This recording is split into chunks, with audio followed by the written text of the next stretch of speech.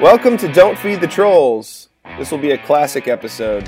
Some of you know Nate and I started this podcast because we had phone conversations, and that's what we're doing right now. We're recording a conversation over phone because Nate has such terrible internet on the farm that there's like a 3-second delay, and we just can't have a fluid conversation. So for the sake of fluidity over quality, we're doing a phone conversation.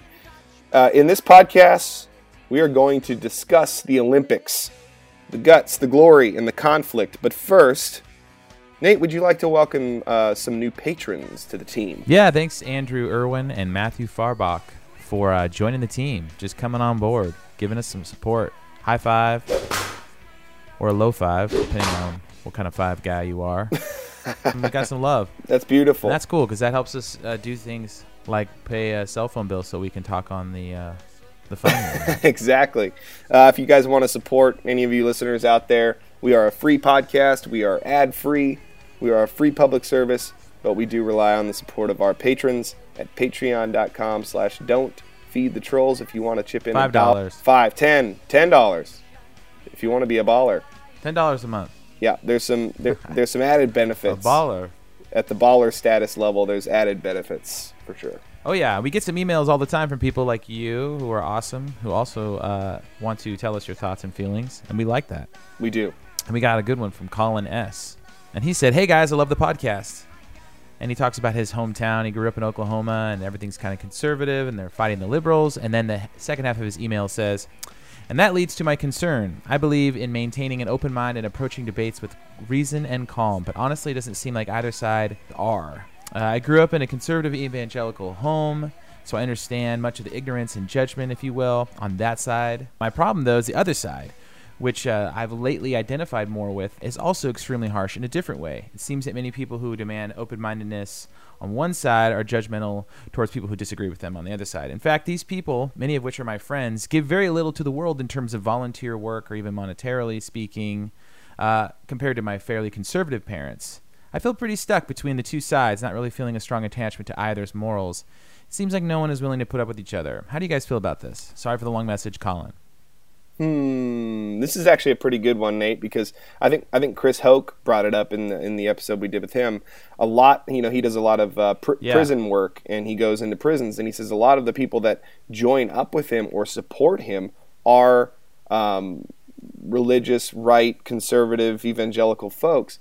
And while ideologically they might disagree with him in a lot of ways, they tend to be the more sort of giving, and they kind of put their money where their mouth is. I mean, this is kind of the debate on both sides of the coin as long as I can remember. You have these extreme ideologies of trickle-down economics, man. Just get it. You know? And then nope, the poor will always be poor. Just get it. So right. But yeah, like Chris said that, sometimes it's weird. Like the conservatives are the ones actually doing things about it. Maybe there's more guilt on that side that drives action. Was Mother Teresa a conservative? You betcha. She was a nun. So a lot of the charities are founded by conservatives. I think the big thing that I see is that here's Colin, he's in college and he's exposed a lot of the liberal mindset and he's seeing the other side. But guess what? No side is the right side. It's, you're going to see as much bad in one side as you'll see in the other. But what you will see, I hope, is where one lacks, the other can provide. And so I think that's why it's important to maintain a neutral balance and to listen to people who have ideas from both sides so that you can go, actually, that is a good idea, and the heart behind that's really good. Maybe the method or maybe the way that we implement that, we have disagreements on. But I think everybody goes, poor people shouldn't be held down. They shouldn't be oppressed. They should have opportunity. Both sides say that. And that's a good motivation, right? But to what? You laughing at transcendence? You're just nonstop going. You're just on a trail. Well, I'm on my second cup of coffee, dude. I'm trying to get up for you. I know. I'm just like sitting back here. Anyway, when I need to rant, you got to let me rant. I let you rant, and then I'm like, okay, when does this rant get too ranty? Well, then that's where you edit me out. Yeah, exactly. So you're just causing my job kind of just to go a little bit deeper into the editing process every time. It's like when I write a song. It starts 8 minutes long, and I have to trim it down to 3.5. Yeah, that's what I'm going to challenge you on this podcast, Matt. The game of the Olympic Games episode is to volley quicker back and forth over this volleyball net. That's our game.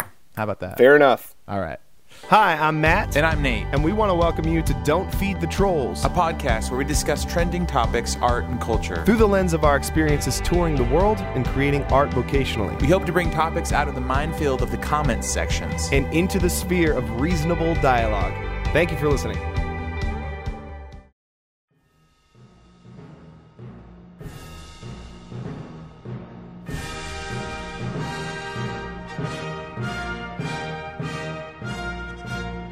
So why are we talking about the Olympics? What's the deal? I'm sure there's some sort of trolling topic when it comes to being an Olympian or just being a poor person watching the Olympics from this Well, ghetto. as you know, the Olympics are in Rio, and Rio is a town that's surrounded by these shanty villages that were like popped up. Like the income gap is pretty dramatic in Brazil, Yeah. and Rio is like the stark contrast. So you can see like the wealthy people down by the beach, and then up in the hills there's all these shanty towns of basically people just like no code, no zoning. They just like build these towns. And up until like 3 years ago, they were run by like drug lords. So there's like a moral situation going on where you have like super poor people on one side, super rich on the other side, and then there's this like Olympic Games going on. How can we sit here and say, oh, running this race is important, but these people are dying on the streets watching? right. Well, the government is building these really expensive structures using pretty unethical practices. They're pushing poor people out of their neighborhoods, kind of gentrifying. Oh, really? Yeah, that's just one of the criticisms of the games. They had to make room for the big shebang, so they're kicking Right. people out. So they spent a bunch of money on this like soccer stadium. Meanwhile, the poor just get pushed up into the shanty towns further, And that's the debate, right? Like, whose responsibility is it to take care of the poor in this situation? Should we just not do the Olympics? I mean, should we just say, nope, all the money that goes to soccer stadiums goes to these poor people? I mean, that's the problem is like, what do you do? How do you Right. continue the Olympics? Yeah, like what's the value of the Olympics to the community? And there's a lot of criticism as far as like it bankrupts, towns. Like Sochi wasn't even a place, and they spent all this money, and it's like Yeah. totally abandoned. It's just millions of dollars wasted. Yeah, and there's a lot of activists are saying, I don't know if you saw that they were doing the torch carrying ceremony where they like run the torch. The torch is like never supposed to hit the ground. And I saw this montage of the torch literally getting dropped 15 times. And they're like, Rio doesn't know how to like take care of the Olympic torch because protesters awesome. would come out with fire extinguishers and blast the person with the torch No trying way. to put it out. Yeah. And like they would like freak out and drop it, and there was like all these like security guys in like tan suits all around the person like and people would like come try to attack the torch carrier. This is hilarious. These are Brazilians, going, screw this. So the Brazilians are going Yeah. out and putting Yeah, they're totally against it. Okay. It is quite an interesting thing, the Olympics, if you really peel it all back. Like, I love that you emotionally abused your child since she was 4 years old to get to this point where I can watch her for 5 minutes, For my enjoyment. Yeah, exactly. Yeah. I mean, it's a pessimistic viewpoint because to the person competing, it's their life dream, Yeah. There is something fulfilling about being able to have a platform with which to test your merit and your mettle and see how you stand up in the history of physical feats. There's something at stake for these athletes, and I think we like to watch that because there's often we go through our days with nothing at stake, But you're saying when it comes to Olympians, it's a good thing for someone to subject themselves to 15 years of training just for that one event? You think that's a good thing? Well, I think anytime you work hard for your goal, whatever your goal is, I think that's honorable work. I think you can look back and go, how far have I come with this singular focus? Well, sure, but I mean, I think the moral argument is how many hours? Like, you literally forsake your entire life Right. for that one race. Well, that's the argument is to be the greatest. That's what one must do to compete on that level. and is that valuable? Well, those people happen to be very inspirational to a lot of young people who are thinking about achieving their goals. And Like that's kind of what the Rain and the Rhinoceros was to me. He was kind of saying like, look, it's good for me to be out in the woods to remind humanity that a dude could live in the woods and be okay. right. So it's okay. Well, Thomas Merton was never going to be an Olympian. But he's reminding people that like, look what a human can do by himself. He can be okay. By not striving, yeah. We don't need to, I don't know, build these giant cities in order to be happy as humans.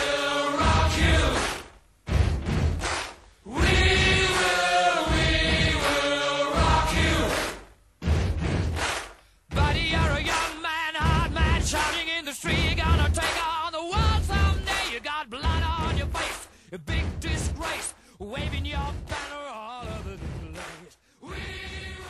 I think the thing is, though, is you're talking like on the public dollar from the time they're born, from Right. 3 or 4 years old when they start training you. It's like, okay, society picks up this tab, right, for this person to basically get paid X amount of dollars a year, probably $30,000-$40,000 a year, just to train, to then get a shot at it. Right. I mean, who's paying for all Well, this it's stuff? not the government. I mean, unless you're China, they pick you out of school when you're like 5 years old if you're physically advanced, and they put you in special training That's crazy.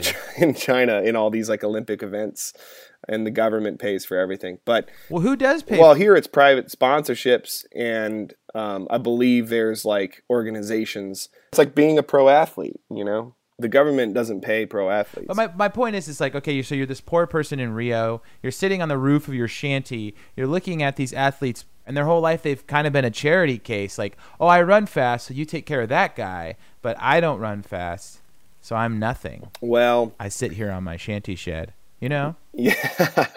Well, and then there's the fact that the poor people who are being misplaced can't even afford to go to the opening ceremony, the ticket prices $67 all the way up to $1,400 to go to the opening ceremony, and a minimum wage worker in Brazil takes home about $55 a week. So Rough. these games, that's why there's this massive controversy. How do you feel about it, Matt? When I start watching the games, all that fades away. When I see the glory and the guts and the tears and the heartbreak, you know, the parody. Poor people are contributing to that in a sort of a way, like everyone gets to benefit. I think their plight is important, and I think that because of all the attention on the games, the people who are affected negatively by them actually have a louder reach for their concerns, and it actually really bums me out, the systemic evil of how the games are set up and how people are moved around. And What is that evil? So you're saying that the Olympics themselves kind of enforce these rules and yeah, the amount of money it takes to put them on. yeah. When you step back and look at the big picture, you go, is it really that important? And the money could be spent on other people. This is sort of a conversation I've had a lot of times. Like, you know, you and I have been to the mega church where the church is huge. They got the light show and everything. Sure. And then you've been to the small church on the corner that has nothing, like a 100-year-old sound system that they got donated by the government, you know, from the Cold War era. Right. And it just goes all the way up from churches all the way to the Olympics. Yeah, I guess so. I mean, you're never going to have, I don't personally believe that we'll have a utopian society where we won't have poor people, but I still feel like there's a responsibility for those of us who have to help. Here's the thing. The conservatives think the Olympics creates jobs, right? And the liberals think that cost way too much and rob the poor people of their share because the rich just get richer. Sure. And they're both true. Right? Isn't that interesting? The rich do get richer, and the Olympics does create jobs, even on a construction level and a temporary level. Yeah. And an ongoing Selling level. sodas in the back alley. What do you feel about the Olympics? Do you feel they're good or bad? I mean, No, I'm not a binary person. I just said they're both good and they're both bad.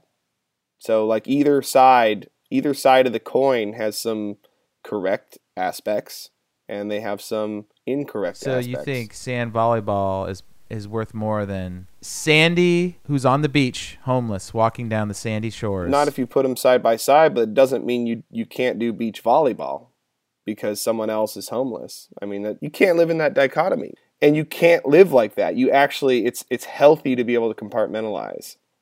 And that's why I can feel, in one instance, the plight of the minimum wage worker in Brazil, in the dichotomy that the Olympic Games are there and they're spending all this money on this entertainment. I can feel that in one moment, and in the next moment, I'm watching beach volleyball, and I love it. So it's great. So the debate really is how much lever do we turn on the compartmentalizing part of the brain? How much can we, you know what I mean? How far do you turn it? Well, how much do you I think feel? you always have to have empathy, right? You can't say, "Oh, screw those people," you know, they just haven't pulled themselves up from the bootstraps or whatever. That's not empathy. I think you always have to empathize with the plight of people, but at the same time, not to the point where you can't enjoy the good things in life. You know, when you don't have joy anymore because you're just miserable because you just can't stop thinking about all this negativity and war and drought. I think that's a huge side of the conservative world. Like, the rules are so drastic and the consequences are so drastic, right, that you can't enjoy anything because there's always somebody sinning. There's always somebody committing a crime. There's always a problem. Right. So the only thing we can do is save everybody and get the hell out of here. Yeah, I agree. And that side's frustrating. It is, but that's why it's important that we focus on some joy and some positive news. And we all love the underdog story, so I don't know if you've heard this one. Yeah, the refugees. Yeah, basically a girl who was a Syrian refugee, her whole town was bombed and they were caught up in violence, and her sister tried to escape. They got to the Aegean Sea where they were going to jump on a dinghy with 20 other people. And she finds herself on a dinghy with her sister, and the engine dies. She's 17. She goes, "I swim." So she jumps in the water with like 3 other people, and they kick for 3.5 hours across the ice-cold sea.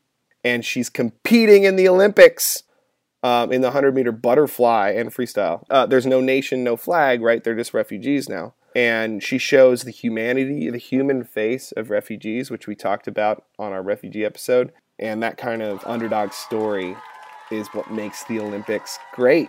You know, it's kind of like, yeah, that's inspiration. It's almost like it shines this just big old light on humanity and says, look, here's the greatest parts of humanity. Here's a person who's like coming to compete in this world event who swam people to freedom months ago.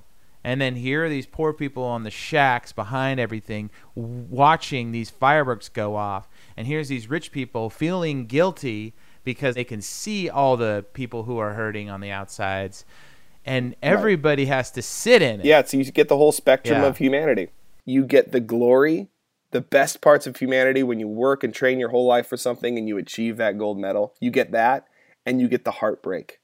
The person who said, "This is my last games," and they're heartbroken. So you get this extreme spectrum of joy and grief. That's all the best parts of the shows that we watch. That's the best parts of our lives that we remember.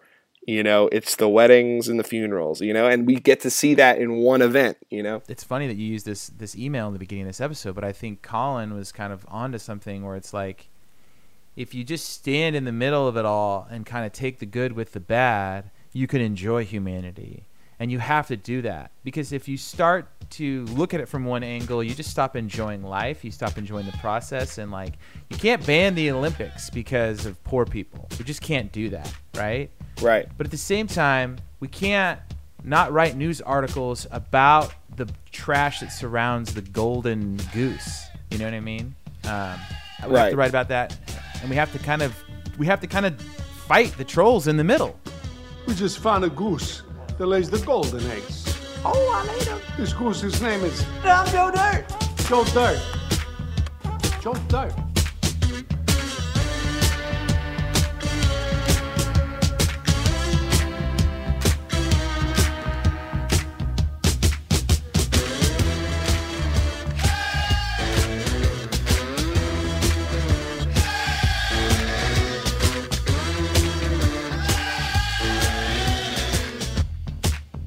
Nate, one thing I want to talk about is I was thinking about this.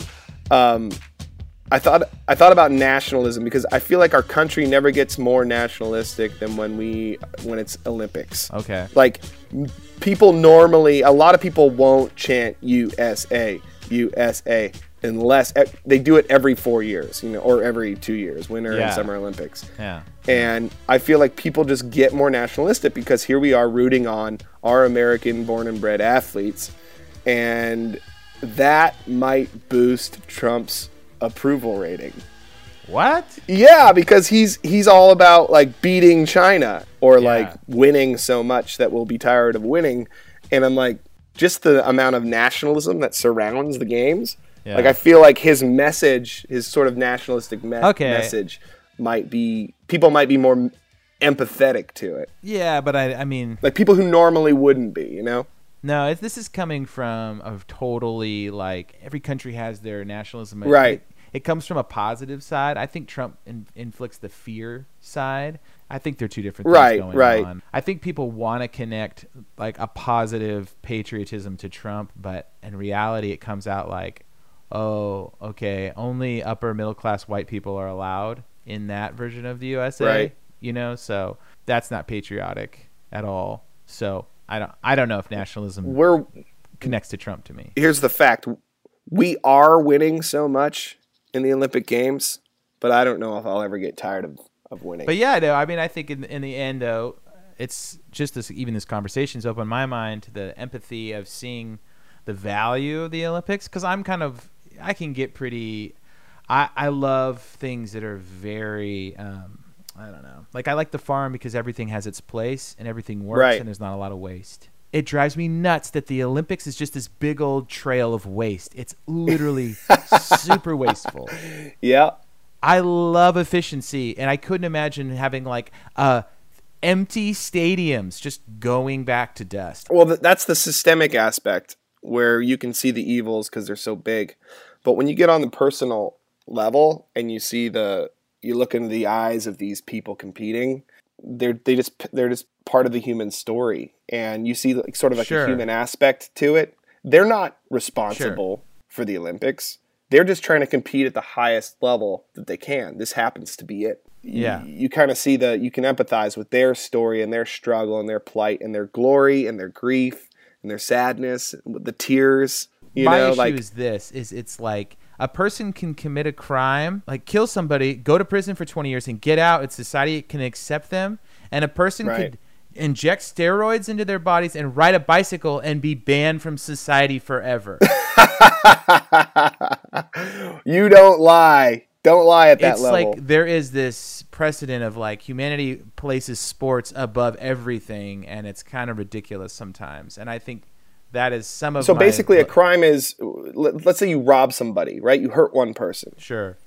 But how many people do you hurt when you cheat on the level of where millions of people are supporting you, millions of people are giving you money, millions of people, you're getting all these accolades. Like when you rob all these athletes who trained their whole lives who did it legit, and you went out and you're Lance Armstrong and you robbed them 6 times. I mean, that's a massive crime. I mean, he should be punished.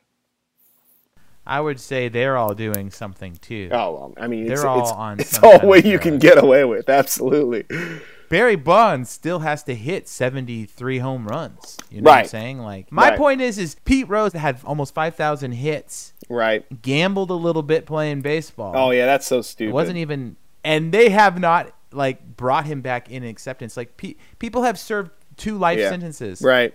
My thing is, dude, there's a thing about sports that is. It's like competition. I don't know. It's something. The Olympics has this thing. You're saying no. I'm saying yes. I think. So you think we value sports too much as humans, and maybe we do. But I say we are only. There's just a weird short circuiting. That's what I'm saying. There's something that's like we're only seeing the mirror of our own human experience. In the event, in the competition, in the people that are competing, we're only seeing ourselves, and that's why it's valuable. It's like actors on a stage, and they're exposing the best and worst of humanity and all the best and worst parts of life and at an extreme level. And that, I think, is super valuable for people to experience. It's just like going to a play or experiencing an opera or a ballet or whatever, the tragedy and the comedy and the glory and the failure. That all in one 3-minute event, you know, and it's just a mirror of our human experience, and that's why it's valuable. It's not, you know. I know, but when it comes to like athletes, like there's this lifetime banishment because sports means so much, and if you challenge that idea, I don't know. I just think there's some crazy denial that goes on with our love for sports in the world. There's just this crazy denial of how much we're actually into it. Hang on, I'm getting like we're crazy into it. Sorry, I was just getting a FaceTime. I actually got to run. All right, well, I can. So we solved the problem with humanity in this one episode. We figured it all out. In 4 years, we're not going to have the Olympics. Sorry, people. Sorry. I'll compete. They'll be done. Along with Matt's dreams that concussions and football aren't related. Oh, geez. Yeah, that's another episode altogether. They are related. Hang on one second. My wife's FaceTiming me. I got to run, Nate. Until next week. Man, this podcast is just... We are holding it together, baby. We're holding it together. Until next week, thanks for listening. We love you guys, and we'll talk to you soon. In the meantime, don't feed the trolls. Peace. When we'll be free, so we patiently wait for that fateful day. It's not far away, but for now we say, when I get older, I will be stronger. They'll call me freedom, just like a waving flag. And then it goes back, and then it goes back, and then it goes back. Oh, so many wars, settling scores, bringing us promises, leaving us poor. I heard them say, love is the way, love is the answer. That's what they say, but look how